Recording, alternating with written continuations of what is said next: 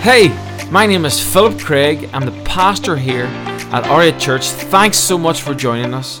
I hope this podcast empowers you, hope it fuels your faith, and hope it impacts your life. So last week we kind of talked about, we've been on this journey of advancement. I really sense that God is about to advance His church, ours and other churches as the world is opened again. It's time for the church to start running on full cylinders and at full power again. And so excited just to see God starting to change people's lives in all the ministries that we run here at church. We're seeing just God touch people, open people's eyes. Young adults are having a blast on Thursday night. Just incredible reports come from that. And so just encouraged, excited about what's to come. Last week we kind of talked about how one way if we want to see God move in our life, we have to walk in His ways. And we look at Jesus. Probably the most pivotal point last week was when we looked at Jesus. He was walking into His ministry where God was about to use Him powerfully. Before that, he was in training, you could say. And He got baptized, which if you're a believer, a fresh believer, you need to get baptized. Okay? So let's get signed up to that. We're going to advertise that soon. And promise you will not hold you down for more than a second. For those of you that fear that. And first thing Jesus done when He got baptized, which was symbolic for us of resurrection life, which is what our church name is all about. The first thing the Spirit of God led Him to do was to go into the wilderness, into a place of solitude, or a space of nothingness, or a season where you feel empty, or it's like a desert. And what happened there, the Bible says that He was tested by the enemy, by the devil, by Satan himself. But that's what God knew, which was required for Him to inherit power that He would need to actually do the ministry, to live a God-first life, to live a life which would actually see fruit. Very interesting. That was the first thing the Holy Spirit led Him to do. So I want to encourage you in here, if you're in a season where it feels hard, it feels like a desert, it feels like a no man's land, you're in a good place. It's hard, but do not waste it. Because if you waste it, guess what happens? You come out the other end beat up. You come out the other end dysfunctional. You come out the other end bitter and blaming something or someone. Anyone been there? I've been there, I promise you. And this is why if we do things God's way, He uses the worst times to build the best times, to build the foundations of your life, to serve others, to ignite gifting, to renew your mind and to expose your true identity that is found in Him. And this is what happened with Jesus. The problem is He had to go through tests. And a test can also look like temptation. Because He was tempted with all the kingdoms of the earth. He was tempted to meet His physical needs by turning a stone into bread, which is probably, He was hungry, He was fasting. And that's all the same things that we have to deal with as people too. And so we just spoke about how if we want to truly have the power that God has intended us to have, if we want to lead our families and our friends to Christ, to a life of function, of blessing, it's going to look like having places of solitude regularly in our life. It's going to look like having desert places. Jesus continually found spaces, whether it's early in the morning or late at night. He ran from the crowds at times, and then He went to the crowds at other times. So He would have plowed the soil, so to speak, and then He would have rested. And that's what the word Sabbath really means, to stop, to refill, to re-energize, to refocus our soul. You know, I think about when I was at Bible college studying. I went across the world. I really sensed God leading me to Florida, to a church. Some of you are skeptical. You're like, no, Phil, you went for the beach. But genuinely, I didn't see the beach for 2 years. I really felt God was leading me there. And as I was studying, it was about 3 months in, and I was thinking, I'm going to Bible college. I'm going to learn about Hebrew and Greek. I'm going to be really smart. I'm going to get incredible training. I was thinking all about just memorizing Scripture. You know, just the typical things that you think about Bible college. But this college was connected to a church, and they had learned some things about people. They had learned that True discipleship didn't just look like learning the scripture.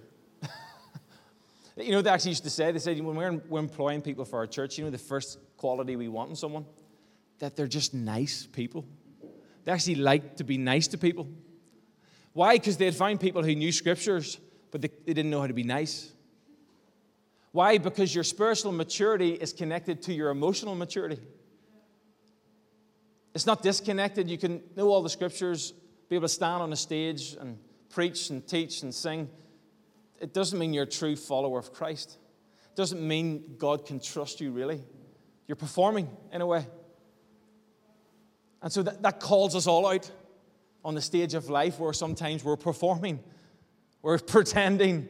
We're putting a face on because we're hurting. And that's okay, but we want to make sure that our life lines up, that we're the same person on a platform in public that we are behind the scenes. Can you get an amen? I was quiet. I was very quiet. Feeling shame and guilt all up. And so I just love that because it calls us out. And so what I found is I went with a perception of what it would look like. And I found myself at Bible college rolling out basketball nets in 100-degree heat in Fahrenheit, which is probably, what is that, Tess? Don't worry. 35, 40 degrees. Madness. Humidity is through the roof. And I'm just sweating. I feel like I get out of it was the kind of situation you get out of your car and you feel like you need to go back home to get a shower because it's just sweat all the time. And so I'm pushing these goals out as an intern. I started to get these thoughts of, I'm a slave here. I've paid money to become a slave. What a bad deal. I've actually not just paid money. Everyone else in the internship was local, so they only had to go a stone's throw away. They're still living at home. I flew over here like a plonker to pay money, to work for free. And I started getting these thoughts, I'm a slave. Like, I can't believe, what am I doing here? This is wrong. And I had to come to a place, there was a temptation in my mind to give up. There was temptation to feel bitter. There was temptation, all kinds of stuff going on. I was tested. And I had to come back to the place, why am I here? And I realized, I'm here because I felt that God called me here. And at that moment in time, I said, you know what? I don't know what you're doing, God, but I really believe that you called me here, and I'm letting this thing go. Do what you got to do. If it looks like pushing out nets and setting up youth every night, and you're going to do something through that, so be it. You know, I surrender.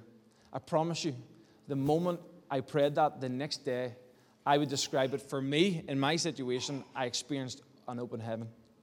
All of a sudden, I started to experience favor that none of the other interns were faced. I actually felt bad about it.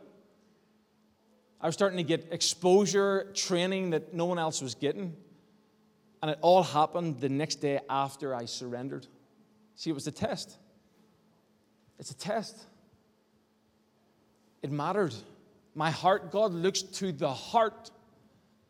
Man looks to the outward appearance. God's speaking to some people in here, and He wants you to pass a test. Why? To build relationship, to build trust with you. I remember even in that situation, I didn't have a penny to my name. I actually was a mature student. I went out at 23. Everyone else was 18. It was awkward. And I'd already done a degree in teaching. And I'm kind of, part of me is like, all my friends are making money. All my friends have got a job. What am I like? I'm out here nearly hanging with the staff because it felt awkward to hang with the students. And I found myself frustrated. And I remember a time came where everyone was like generous, and there was a culture of generosity, and they were doing all these different outreaches and compassion appeals and outreaches with the homeless. It was beautiful. It was amazing. I wanted to participate. I wanted to give. I wanted to help with whatever they were doing. I had faith in my spirit, but I had no money to my name. I was living free. I begged a few people I'd met previously at Camp America, can I stay with you? Young couple, and they let me stay. I wasn't paying a penny. I was getting £100 a month from home, and that was it. And I remember just sensing, God, I'd love to give, but I can't. And I kind of felt a wee bit of comfort in that because I knew I didn't have to go out and face fear of releasing something. And then the Holy Spirit put it in my heart, you can't give a tithe because you don't have an income. but you can't give an offering because I had maybe $2,000 savings. And I felt the Holy Spirit put in my heart to give $500. And I was like, no, like I can't do that. I can't afford that. Like, I need that money. The fees were $7,000. I had $2,000. It's not adding up here. Well, you know what? I said, I'm not here. I surrender. I want a story. I want a testimony. I'm not here to play games. I've traveled so far to get here, sacrificed so much. I'm just going to do it. So I secretly went behind the scenes into the accounting office and give it to the person who I felt the Lord was leading me to give it to, which was towards the fees of the person I most disliked in the internship. The person that talked too much, overshared too much, delayed things by oversharing. It was annoying. It was so emotional. I was crying every day. I'm like, stop. We're doing devotions that ended in tears every time. Stop. And I felt the Holy Spirit leading me to give towards her fees. And she's local. She's got a house. She's got a home there. Her parents are there. Why should I give to her? But the Holy Spirit led me to do it. It was a test. I surrendered to it. I submitted to it. I promise you this. I experienced an open heaven after that. What do you mean, Phil? I was the first person, the foreigner. I was the first person for my needs to be met. Within about 2-3 months, I had all these random people just giving money towards my fees, and they were paid off within 2 months, while everyone else was in debt.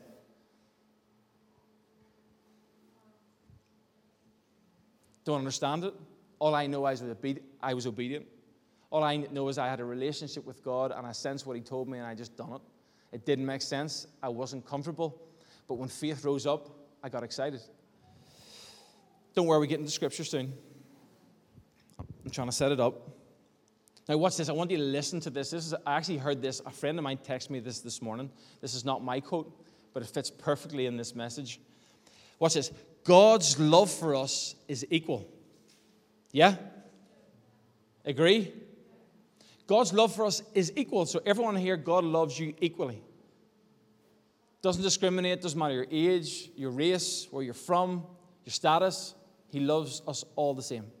But His trust in us isn't. His trust in every individual is not the same. Ooh. So He loves us the same, and sometimes we stop there and we stay there. His trust in us is not the same. Meaning, God will not trust everyone with the same thing. Why? Because God is looking for faithful people. God uses people who are trustworthy to bring His message. And so the more we are faithful, the more we take the test, then God gives us a testimony. Who gets the glory in the testimony? God. But the only person that has a testimony is someone who takes the test, who actually trusts in God. This is really important. What I'm not talking about today is not about performance. Because watch this, when we perform for God, performance is following a system, is worshiping a to-do list, do's and don'ts. That's not relationship with God. That's the 10 Commandments were written on stone. You're worshiping stone if you're just performing for God. It's not personal. Are you with me? But trust is following a person. Is putting the relationship above all else. Every time I spoke to you there about those testimonies, I was telling you that God said. I followed the 10 Commandments and was a good person and I'm a nice guy and I was smiled at people and it's stiff and it's boring and I'm like a statue. No, it's like God spoke into my heart. He softened my heart. Faith began to rise in my heart. I was obedient. And God showed Himself to be true and faithful. And so my trust was built in the person of the Holy Spirit, in the person of Christ, in the Father who's promised to look after me, to make a way for me. And so we're going to get to the Scripture in just a second. But this message is called Take the Test. Let me pray. God, I just pray and thank you that you are here, that you're moving, that you want to speak to us. You don't want us just to come to church out of ritual or routine. You want us to sense your heart, to hear your voice, to trust you in the deepest and darkest parts of our life. You want to show up and show yourself strong so that glory could be brought to your holy name and people could be set free from sin and the power of sin that so easily entraps us. Pray you move right now and use me, Lord. Give me the words to speak. In Jesus' name I pray. And everyone said, amen. Now let me say this. That's a few of my best days. There's more of my worst days where I haven't obeyed the voice of God than there is the days where I have, unfortunately. But I'm a work in progress. Can anyone come on the journey with me? I want to do more. I want to trust more. I want to dream bigger. I want to allow God to speak bigger dreams into my soul and to actually do it. And so the first scripture I want to look at here in 1 Corinthians 10 and 13, it says, let me give the context. So this is the Corinthian church. It is named the church, surprisingly to some people. A gathering of the saints, you could say, or God's holy people. But yet God's holy people in this point in time are full of sexual immorality. But they're still called the church. It's messy. These are broken people who are still worshiping idols. They're still doing things their own way. They're falling into temptation time and time again. And here's what the Apostle Paul is speaking to this church to try and help them to say, listen, this is not going to work out good for you if you keep going this way. He says, so if you think you're standing firm, don't get too confident. Be careful that you don't fall. Why? Because that's obviously when you do fall, when you think you've got it all worked out, when you think you can perform well enough, when you think you can do it really without God. No temptation has overtaken you except what is common to man. There's nothing new under the sun. Lust of the eyes, lust of the flesh, and the pride of life are just the common things that we all fall for. Except what is common to mankind. And God is faithful. He will not let you be tempted beyond what you can bear. But when you're tempted, He will always provide a way out so that you can endure. Everyone say endure. So that you can endure it. See, number one, there's always a way forward. Speaking to a person recently, and they're just cycling through the same test and failing time and time again. And you know, the message they have received in their soul is, I'm just weak. I just can't do it. That's a lie. That's an absolute lie from the pit of hell. There is always a way forward. There is always a way forward. There is always a way out. There is always another road. So if you've believed that in here, I'll just sidetrack that little sin in the corner. There's always a way forward. You don't have to accept it. You don't have to stay there. You don't have to put up camp there. There's always a way forward. But sometimes it looks like endurance. And sometimes it looks like obedience. And sometimes it doesn't look like just a nice feeling. Actually, most of the time, you need to learn as you mature to not follow your feelings, but allow your feelings to follow you. Sometimes it just looks like being faithful. Sometimes it even looks like suffering well. Just say, I'm going to suffer in this season. Yes, you are. Let me suffer well. Let me allow the body to just mourn and do what it needs to do to get all that stuff out, to process that stuff well in a godly nature, in a godly way. And you know what? God uses your suffering to set you up, to bring out your gifts, to change your mind about who you are. God uses your suffering only if you find the place of solitude. Only if you find the desert in your life and go to God with temptation. And go to God with your problems. And go to God with, God, I want to do it this way. And the spirit is willing, but the flesh it's weak. But the Bible also says it's in your weakness that you are made. Come on, there's some people reading their Bibles in here. You're made strong. And so I want to talk about it just a thoughts, a few tests. This is not all the tests that you'll find in the Scripture. It's just a few ideas that I think might help you just to make sense of some of the things you've maybe experienced.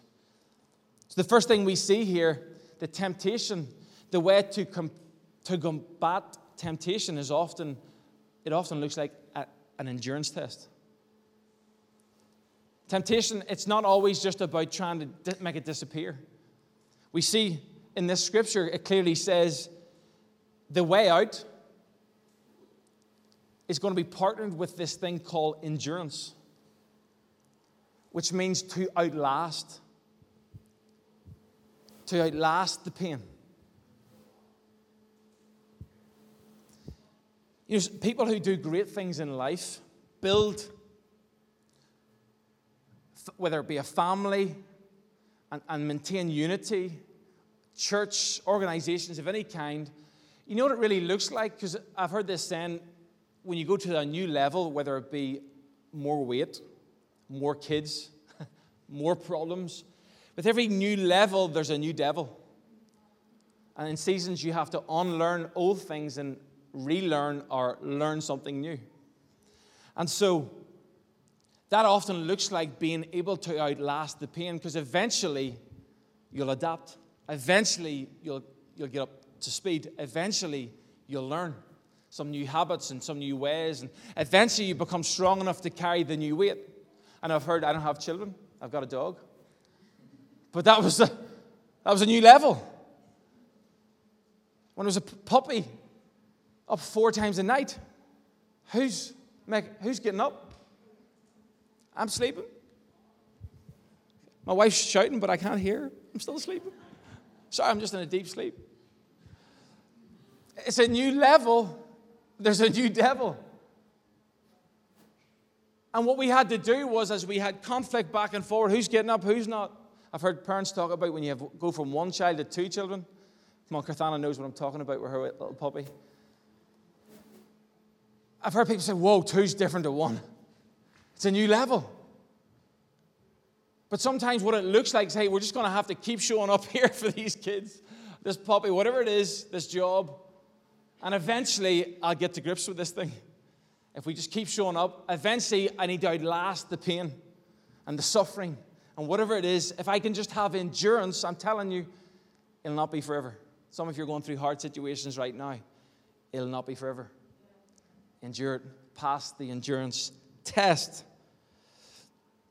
I remember so how do we pass the endurance test? I remember I was serving in a church, and I was getting discouraged, to be honest, behind the scenes, just in myself, and waiting on opportunities and different things like that. And I'd been serving maybe 4 or 5 years at this point.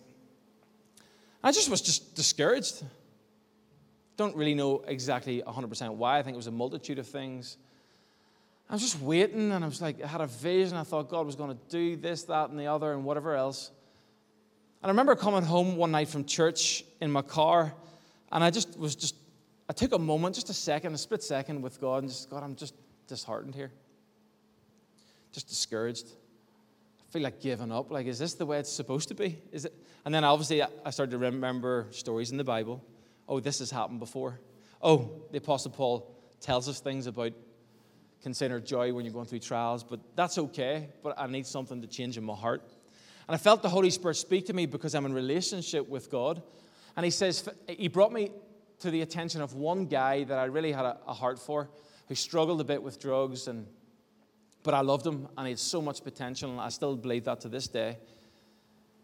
And I felt the Holy Spirit just said to me, Phil, if it was just, would you show up to church? Would you set up and break down? Would you do all that stuff if it was just for him?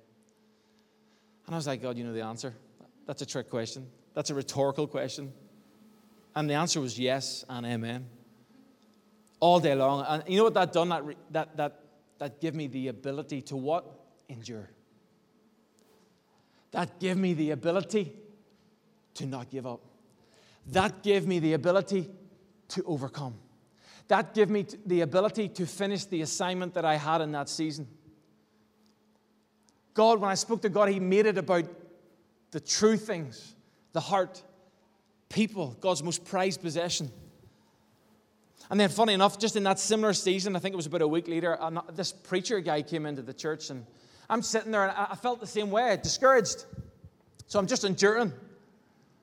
And in that season of endurance, of just showing up, of just keeping my vision clear from why I began in the first place, this man, I'm sitting there slouched down, probably with a bad attitude. Anyone ever been there? Maybe you're sitting there right now and you just went, whoop. Whoop. And I'm sitting right here to the right of the stage.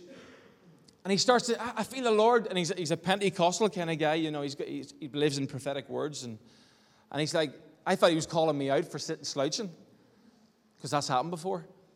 And he says, I don't know what's going on, but the Lord has just spoke to me. And he starts to prophesy over my life and just all these things that were very encouraging. And I'm like, whoa, I didn't earn that one. Like, my attitude's terrible right now. I feel tired. Part of me doesn't want to be here.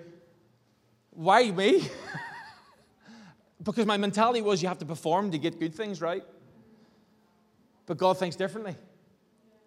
And in my discouragement, in my endurance test, God used a man to come and speak to me, which he spoke vision into me. He spoke words over me that I still hold true to this day. They encouraged me today. I actually spoke to him on Thursday last week. And he brought it back up again. Remember that time I spoke that word over you? I can still remember it so clearly. And I'm like, well, I actually have that recorded and I still play it to this day. And it still encourages me to this day. You see, what am I trying to say? I'm trying to say, when you commit to God's people, to God's way, when you commit to solitude and God's presence, whether it be through people with the gathering of the saints, His church, or whether it be in your quiet time, driving along a road, in the Bible, whatever. When you give God space, He will give you what you need to endure. He wants you to pass the test. But all you need to do is give Him the space, the solitude, the desert place. Use whatever you've got. Well, Phil, I don't have much. Well, just use what you have. Have you a minute? Just give Him a minute. Stay in relationship with God. Endurance test. See, the flesh is weak, the spirit is strong. What spoke to me in those moments was the spirit. It wasn't the flesh. My flesh wanted to give up. My flesh did not want to endure. My flesh didn't have what it took to pass the test that God had put in my life. And so it's a bit like this picture on the screen. You know, one's the flesh and one is the spirit. Which one's your spirit for you? Which one is your flesh? Some of you are over here. This is your flesh. Lord, I just want you to move. But I just keep doing the same thing over and over. I'm feeling weak. Of course you're feeling weak. Your flesh is massive. Your spirit's over here. Like, God, I'm just praying, for a spouse. I'm just praying for a godly person to come into my life. I'm just praying for godly friends, but you're over here in the club dropping it like it's hot. You can't see half the time. You can't get out of the club itself. God, just pray for God, I'm just over here just praying for a spouse, a godly person, but I'm hanging with all the fleshly people. God, I just want you to use my gifts, but I don't feel strong. I'm too afraid. When they ask me to pray loud, I'm shaking. Of course you are. I would be shaking too. But I wonder if you flipped the coin and you started to pray and you started to fast, you started to show up to church regularly, and your spirit started to look like the lion of Judah. That when the enemy come, when the flesh come, when temptation come, like Jesus done in the desert, or someone opposes God's plan for your life, get behind me, Satan. Like, what do you think happens to the lion when the kitten growls? What do you think happens? Absolutely nothing. Can you just picture the lion just lying on the side, and the kitten's trying to paw it and stuff, and he's still sleeping? He's like, what are you even doing? Are you tickling me? Or What's going on here? Are you attempting to hurt me? Listen, you can actually be like that, but it's going to take the community of believers regularly showing up, going to group. That's what we've set up as a church, at least. It's going to look like prayer. It's going to look like fasting. It's going to look like stopping in your week and not overworking. It's going to look like even sometimes eating healthy. It affects your soul. It affects your mind. It actually does. That's why we fast food.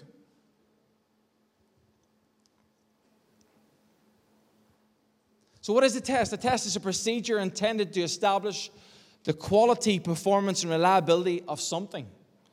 Especially, watch this, before it is taken into widespread use. My wife, Anna, she works in pharma. That's all they do all day. They're testing things, before it goes into widespread use. Why? To protect people. So it actually helps people and doesn't cause them harm. What was Jesus doing with the disciples? 12 disciples.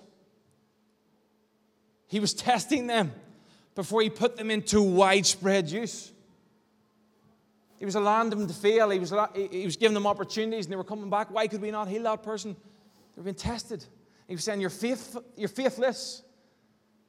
You're perverse. You're too connected to the things of the world. You're too fleshly. You're like the kitten. And he was trying to train them, like, come to a place of prayer. Solitude. What did he do before he done the greatest act of kindness and love the earth has ever seen? He went to a garden of solitude to pray so that he could have the ability to pass his test.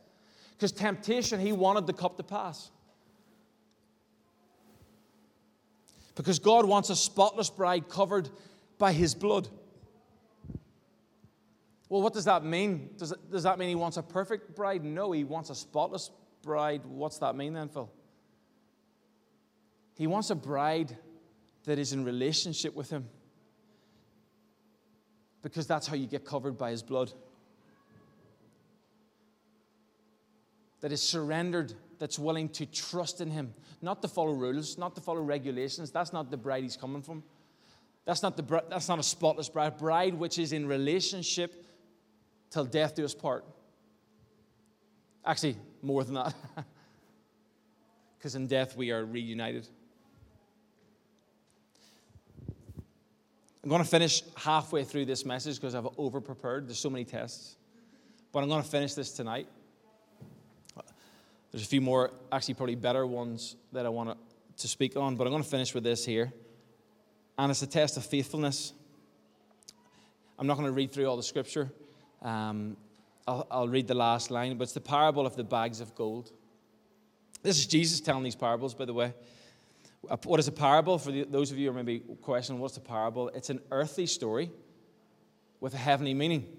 That's why, as a church, I like to tell stories. Why? Because Jesus liked to tell stories because he's working with normal people who just are trying to connect the dots, and sometimes Scripture can be complicated, and so let's simplify it with a story. And so here's Jesus telling a story, and he's telling a story about how a Lord or a master has left people, you could say, in control of his business. And he's looking for faithful people, and he gives one of them 5 bags of gold, and he gives one of them 2 bags of gold, and he gives one of them 1 bag of gold. And comes back after a long time, the scripture says, and the guy with 5 bags of gold returns 10. He had doubled it, so he had went and generated 5 more bags of gold somehow. The guy with 2 bags got another 2 bags. He doubled it too. Then the person with 1 bag decided instead of doing anything with the bag, they would bury it. Why? I'm assuming he was called a wicked and lazy servant or employee. So I'm assuming it's something to do with being lazy, but it also could have been to do with fear of like, what if I lose this? At least 1 bag's better than 0. But I find this interesting. This is Jesus telling this story, and this is what I would call the faithfulness test. Because sometimes we think faithful is just starting, show up in the room, come to church, or just do the bare minimum like the guy with 1 bag. Just at least I've got the bag, at least it's still here. But what I see here in this story is that's not the case, that faithfulness is more than that. It says in Matthew 25 and 21, at the very end, his Lord said to him, these are the guys that made the investment and had a return. Well done, good and faithful servant. You were faithful over a few things. What's this? I will make you ruler over many things. So what's going on there is that the Lord is saying, you have been faithful and trusted. I'm going to give you more authority to carry more weight. Very simple, actually, business principle too. Or a principle in any level of life, whether it be a person in a workplace or a person at home or your kids. So they've been approved of. So God loves us equally, but he doesn't trust us equally because he wants faithfulness. And so what does faithfulness really look like? Well, if they had 5 bags of gold, in order to get 5 more, they had to release the 5 bags for investment purposes, as it spoke about in the scriptures. And so I wonder, is there something in your life that you're holding on to that God has intended you to release? I know there's people in here, every person in here has been given gifts, and God wants to release them. He doesn't want you to hold on.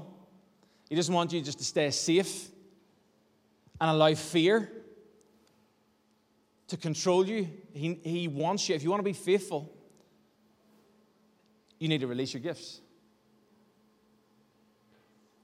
You need to commit to getting out of the pew and getting involved. It looks like using what's in your hand. You don't have to wait until the situation is perfect. They just use what was in their hand. It looks like stewarding well someone else's possession. You know, when I was in the States, I went around a few of the churches, and I noticed there's this amazing church that we're connected to here, Church of the Highlands, and I went in, and I found something really interesting. They would have all these interns, way more than the internship I was a part of. There was maybe like 200 of them at that point. But I noticed something. I thought, Flip, this church is massive. They're employing people. I'm sure they just employ the interns who were like 18 to 22. But when I'd done the research, they also had another internship for older people, 28 plus. And they were telling me that they actually ended up hiring most of their hires for the church, because it was a massive church expanding. You know, they've about 20 campuses now all over the state of Alabama. They would hire people from the part-time course, and I'm thinking that's not fair, you know, for the younger guys, because they're given more time, they're doing more work in the church. It kind of surprised me. But then I realized they said, no, the people who are older have more life experience, and they know how to be faithful. And they're more trustworthy with what's put in their hand, and they've learned some lessons through failure. Whereas the people who are younger are yet to learn those lessons, and we don't have time and energy to allow them to learn them in this environment. And often they come entitled and think they know it all, and it just doesn't work out. See, God is looking for you. If you want to see God use you, it's going to look like being faithful, taking the test, learning from it. If you're younger, take the test, learn from it, grow from it. You're in process, endure it. So it's good to have a good idea. I've seen so many people, I'm all fired up for God. I'm going to do this, going to do that. I'm going to get involved here. And then about 3 weeks in, they're done. I'm going to help out the youth. I'm going to be so loyal. I'm going to see, you know, I have this amazing vision. I've seen it so many times, you know, people prophesying over people. And why does it always have to do with thousands of people? You know, I just see you speaking to thousands of people. Why is that every time? It's an exciting vision. It's an exciting idea. But actually, God's not after that, really. God wants you to be valuing the one. When he spoke to me and got me to endure, he spoke about the one. People who can do it behind the scenes. People who can develop when no one's looking. People who have character. People, when they're in the desert place, they have a genuine, authentic relationship with God. People who are working at actually loving people better. Not in the public eye, in the private eye. What are you texting to that person? How are you treating your parents? How are you treating your friends? How are you treating the people closest to you? Because stepping out faith is good, but staying faith is better. See, God has not called us to live just by our natural sight, but to live by faith and not by sight. And that looks like a relationship. And He wants us to stay the course. Faith to start is good, but faith to finish is better. The rewards, passing the test, is only when you pass the finish line. So it's good to start the race. It's good to get saved. But God doesn't just want to get you saved. He wants to get you discipled. How we move the ball down the field for the kingdom of God and for God's purposes on the earth is not just to get saved. It's to get discipled. It's to develop your emotional maturity. It's to unleash your gifts. That's what faithfulness looks like. Hope you enjoyed the podcast today. I hope it encouraged you. There's a few things I'd love you to do. I'd love you to subscribe to our YouTube, iTunes, or Spotify account. This is so you can keep up with our most recent material and messages.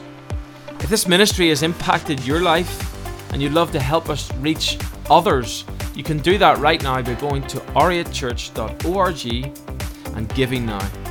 Cannot wait to see you next week on the R8 Church podcast.